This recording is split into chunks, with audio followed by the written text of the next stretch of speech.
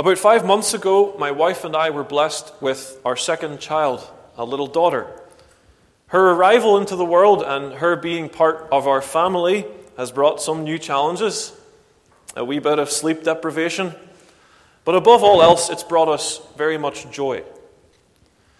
But she has also, on a few occasions, been the cause of her older sister experiencing the intense emotion of jealousy. And when we put ourselves in the position of a firstborn child, who until the arrival of their little sibling has been the exclusive recipient of her parents' attention, we can understand the jealousy. Someone has come along and interrupted an unbroken relationship. Someone is getting in the way. And when we watch the firstborn child, it's so plain to see that they're jealous for the love of their parents.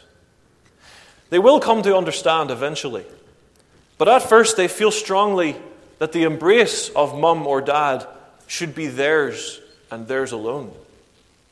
They're jealous for love. Now, I want you to keep that thought in mind.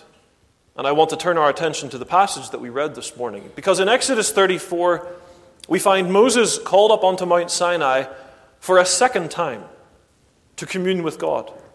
And the reason he has had to go up on Mount Sinai for a second time is because when he returned down from his first time of communion, he found the Israelites in open rebellion, worshipping a golden statue of a calf that had been made by Aaron at the demand of the people for gods to worship. And when Moses saw this with righteous anger, he took the 2 tablets of stone and he smashed them.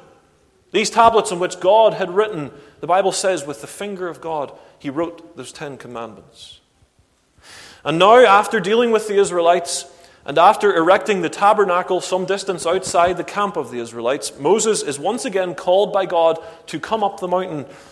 As we read in verse 1 of chapter 34, he's told to hew 2 tablets of stone, and I will write upon these tables. Now, I want you to go with me even further, because 1,500 years later, 1,500 years after Moses went up Sinai to receive the law from God, when Israel was now under the control of the Roman Empire, this law, the law that was given to Moses, was the subject of a discussion between the Lord Jesus Christ and the Pharisees. And I wish to read 3 verses to you from Matthew 25. Listen carefully. Then one of them, which was a lawyer, asked him a question, tempting him and saying, Master, which is the greatest commandment in the law? Jesus said unto him, Thou shalt love the Lord thy God with all thy heart, and with all thy soul, and with all thy mind. This is the first and great commandment. And the second is like unto it, Thou shalt love thy neighbor as thyself. On these 2 commandments hang all the law and the prophets. And I bring that passage to your attention after remarking on what's happening in Exodus 34.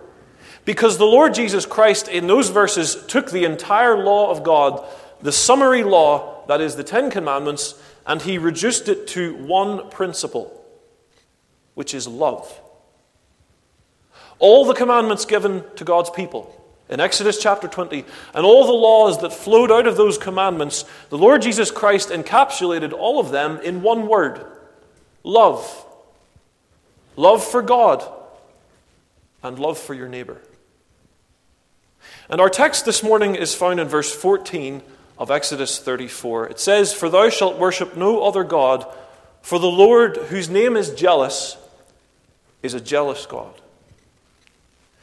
And when we come to this text this morning, we are being taught this: God is jealous for his people's love.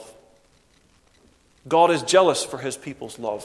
I want, as we consider this passage, to first of all point out to you that we are taught about God's character.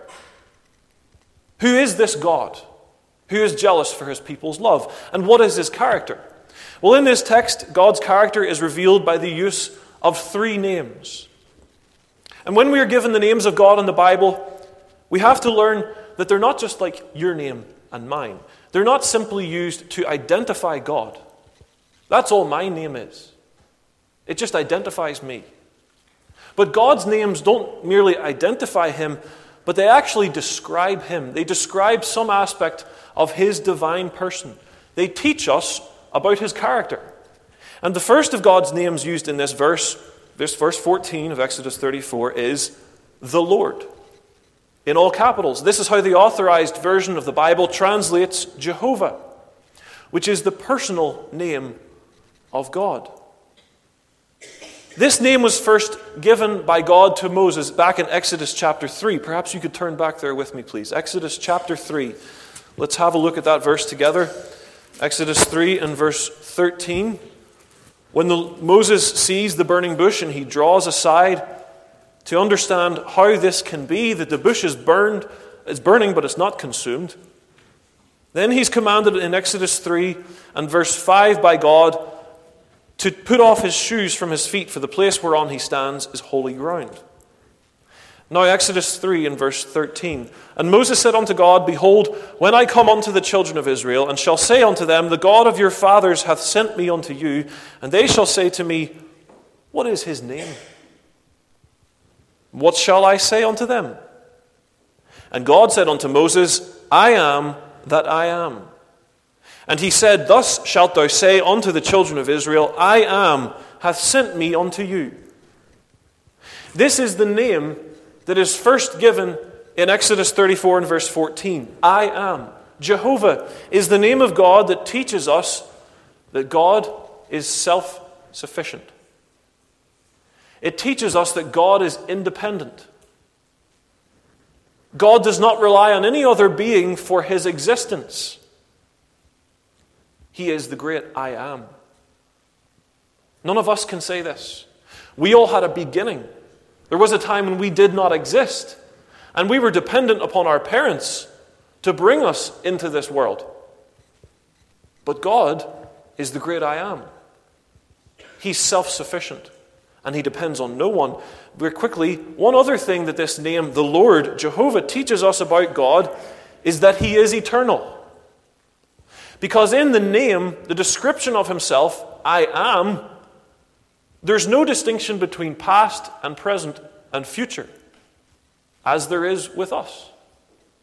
But when God says and describes himself with the words, I am, he's telling that with God, everything is equally present. He's eternal. Everything is equally present. Psalm 90 and verse 2 says, From everlasting to everlasting, thou art God. Now, you've probably heard that verse before, but don't let familiarity stop you from thinking about it. This is what we should do when we read God's word. We need to try to think. Think what it means to be everlasting. Try to imagine eternity. If you do, you'll very quickly realize that it's beyond your comprehension, and mine, and everyone's. God is completely beyond our comprehension. We can't really grasp the concept of eternity in our minds, but the Bible tells us that he is eternal. The Bible tells us that he has no beginning and no end. And the Bible tells us, and God reveals to us through this name, I am, that he is independent of all other beings. And so although we can't fully comprehend it, we can at very least be impressed by what this means, about the character of God. The second name that's given in our text, Exodus 34 and 14, is God. At the end of the verse, we want to consider this name next. The Hebrew word Elohim is a general term for deity. And in comparison to the word Lord, which teaches us about God's self-sufficiency and his eternity, the name God teaches us about God's greatness. This name tells us that God, who calls himself by this name, is all-powerful. It teaches us that he has all authority and that he does whatever he pleases. And it's important to note that this is the name that God chose to put in Scripture in Genesis 1 and verse 1, the very opening sentence of the Bible. In the beginning, God, Elohim, the all-powerful, the all-sufficient one. In the beginning, God created the heaven and the earth. Now, these two names that we have considered briefly are used thousands of times in the Bible. But there's one then in the verse that is quite unique.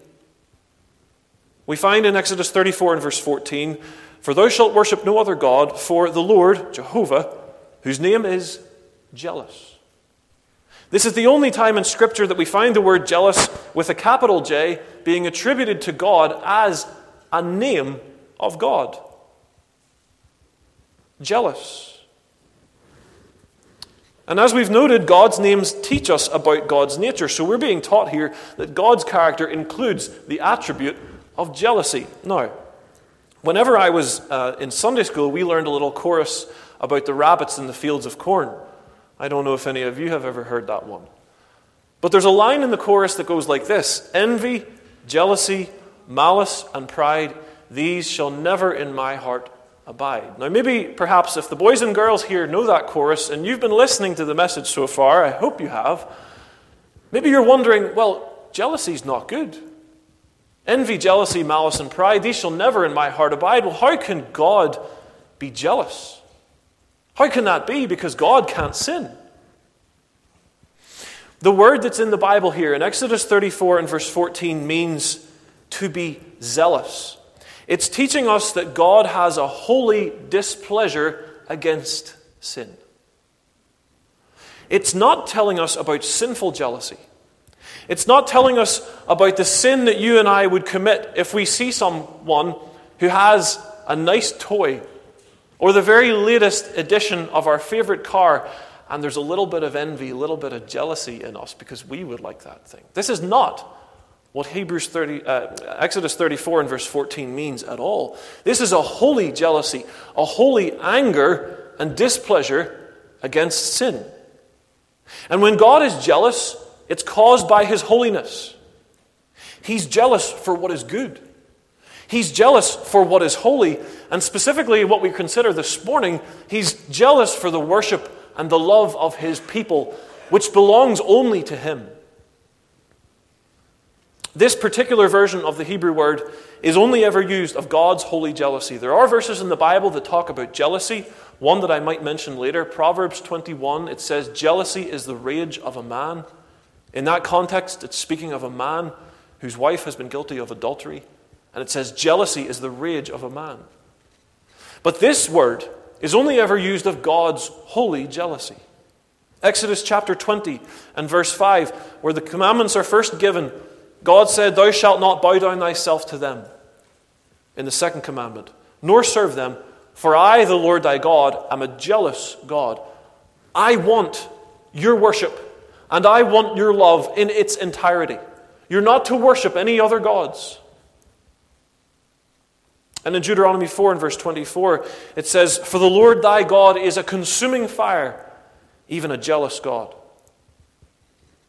And although it's been brief, these three names, Lord, Jehovah, and God, Elohim, and now jealous, they teach us about the character of this God.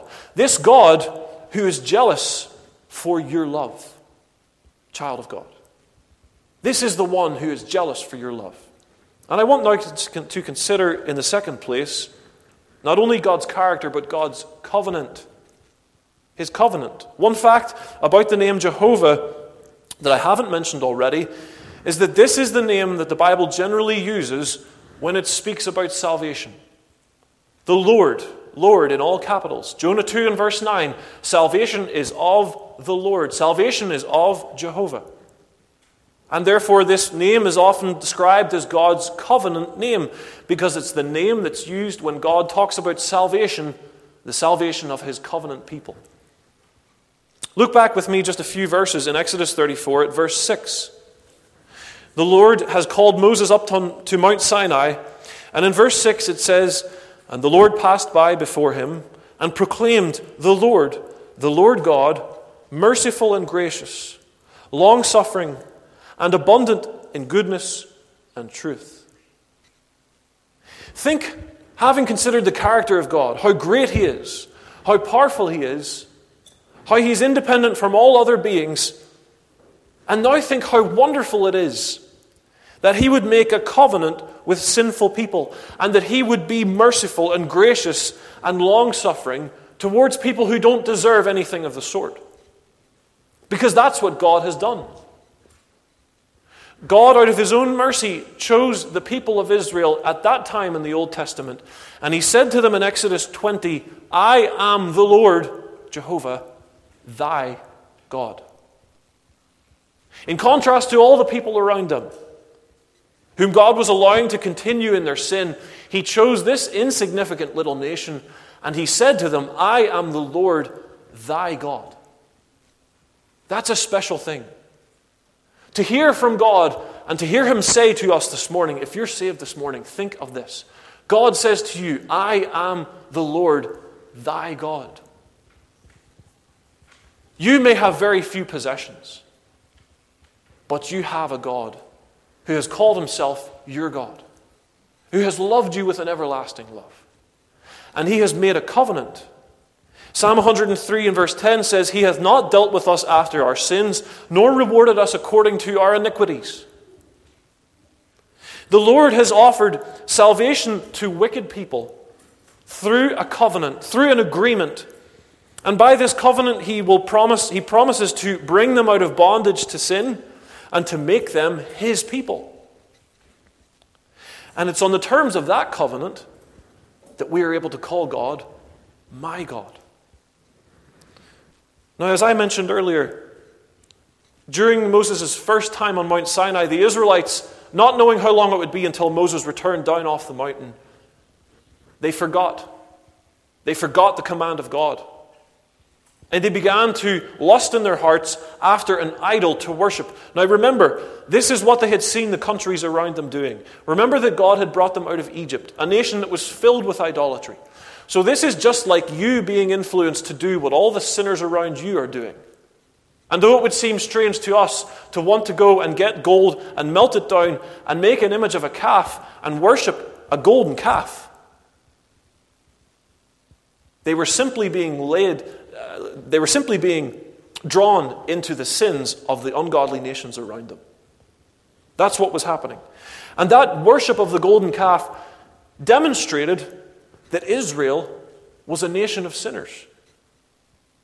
The fact that they disobeyed God and that they so wickedly turned against him in such a short space of time, even as they were able to look at Mount Sinai, which the Bible tells us was literally smoking and quaking, and there was a fire and a cloud descending on the mount, and they knew that Moses was meeting with God. Even while that was all going on, they turned to an idol. And that demonstrated that they were a nation of covenant breakers. Doesn't the New Testament say that in the last days, that is one of the aspects of humanity? They'll be covenant breakers. They'll be implacable. They'll have no natural affection. They'll be ungodly. They'll be unrighteous. Israel was no different. The Israelites were not able to keep a covenant perfectly themselves. They were a nation of covenant breakers. And you and I this morning, the same is true of us. No man, no woman, and no boy or girl is able to keep the moral law, the 10 Commandments of God, perfectly. But God's people Israel and the entire church of Christ is saved not by their fulfillment of the requirements of the covenant, but by trusting in the Lord Jesus Christ. Because Jesus Christ is the one who's called in John chapter 1, the Word. And that means that being the eternal Word, the Son of God, it was He, the Son of God, or God the Son, who gave the law. He spoke the law to Moses. He administered that law in information, in words, to Moses and to the entire nation of Israel. And do you know what he said when he came and he lived on this earth?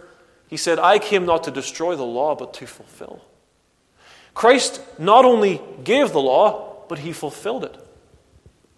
He is the mediator of the covenant of grace in the Old Testament and in the New Testament. In other words, he has always been the one who stands between God and men and offers a way of salvation, because he is the one who fulfilled the law of God that you couldn't keep and that the Israelites couldn't keep.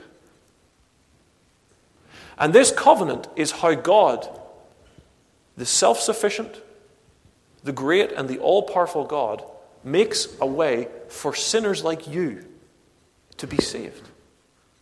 This is how it's done.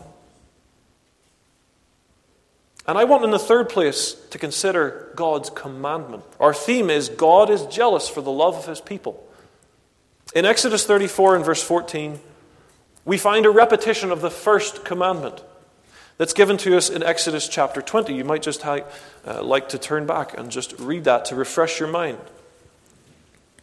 Exodus chapter 20 begins in verse 2 with, I am the Lord thy God, which have brought thee out of the land of Egypt, out of the house of bondage.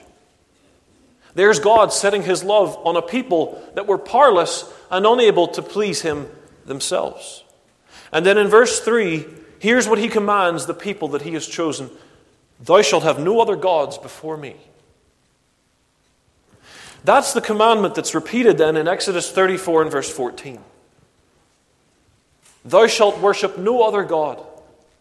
And the reason we should worship no other God, and the command, and in some sense you could say the caution that's given, is for the Lord whose name is jealous, is a jealous God. God is jealous of your love. And therefore this morning, child of God, you're to worship no other God. And I'm to worship no other God.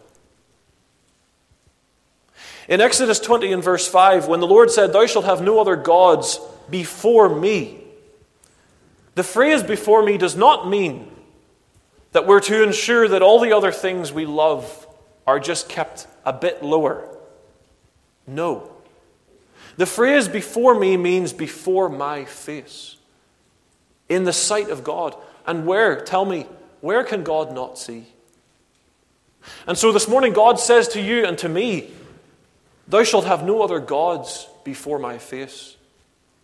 In other words, you shall have no other gods. Because God sees everything. He sees every part of us. He knows every thought.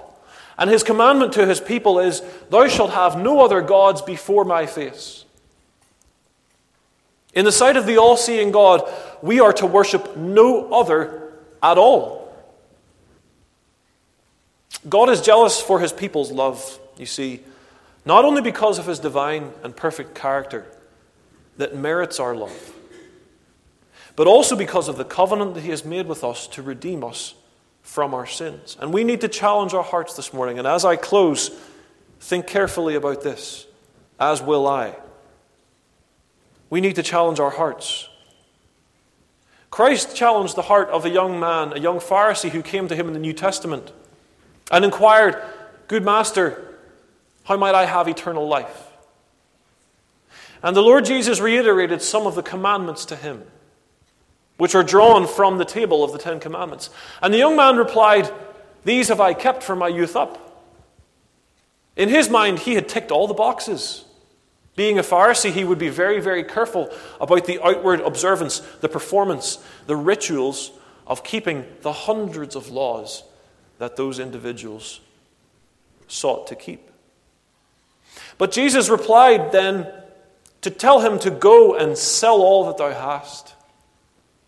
And Jesus told him to take up thy cross and follow me. And do you know what we read then about the young man who was very proud about his outward performance? The Bible tells us he went away sorrowful, for he had great possessions. That young man loved other gods. His heart did not belong to Jehovah. His heart did not belong to Elohim. He loved other things. And it was evident in his response. He went away sorrowful. He did not have love for the Lord Jesus Christ that would have then caused him to obey the Lord and to sell all that he had and to take up his cross and follow him. But for those of us who are saved, we do have a true love for the Lord only because he first loved us. And here's the challenge for us this morning. Believer, what has come between you and the Lord? We had a very simple illustration at the outset of a little child who's put out and who's jealous because someone is getting in the way. Believer, as God looks on you this morning, as you are before his face, and I, What's getting in the way? What have you made an idol of? In spite of all that God has done for you, in spite of His word given into your hand in your mother tongue, in spite of all His benefits, what have you turned to? Thou shalt worship no other God. As I mentioned earlier, in Proverbs chapter 21, we're told that jealousy is the rage of a man, and the context is the context of the sin of adultery. That was a sin that was also addressed in the ceremonial law. We read of a jealousy offering that was specifically to be offered if the sin of adultery had been committed in an Israelite home. And then we find that context of the marriage used again by the Apostle Paul. And I'd like you to turn with me as we close to 2 Corinthians, please. 2 Corinthians in chapter 11. Paul uses the illustration of the marriage covenant. And we find this term, jealousy, employed once again. 2 Corinthians in chapter 11.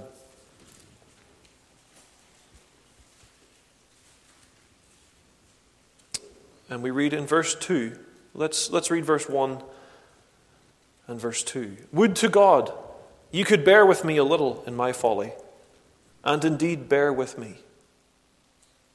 For I am jealous over you with godly jealousy. Paul's saying, he's asking the Corinthian people to listen to him.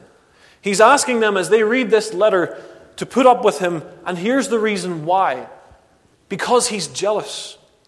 He has a holy zeal and a warm and a burning desire for them.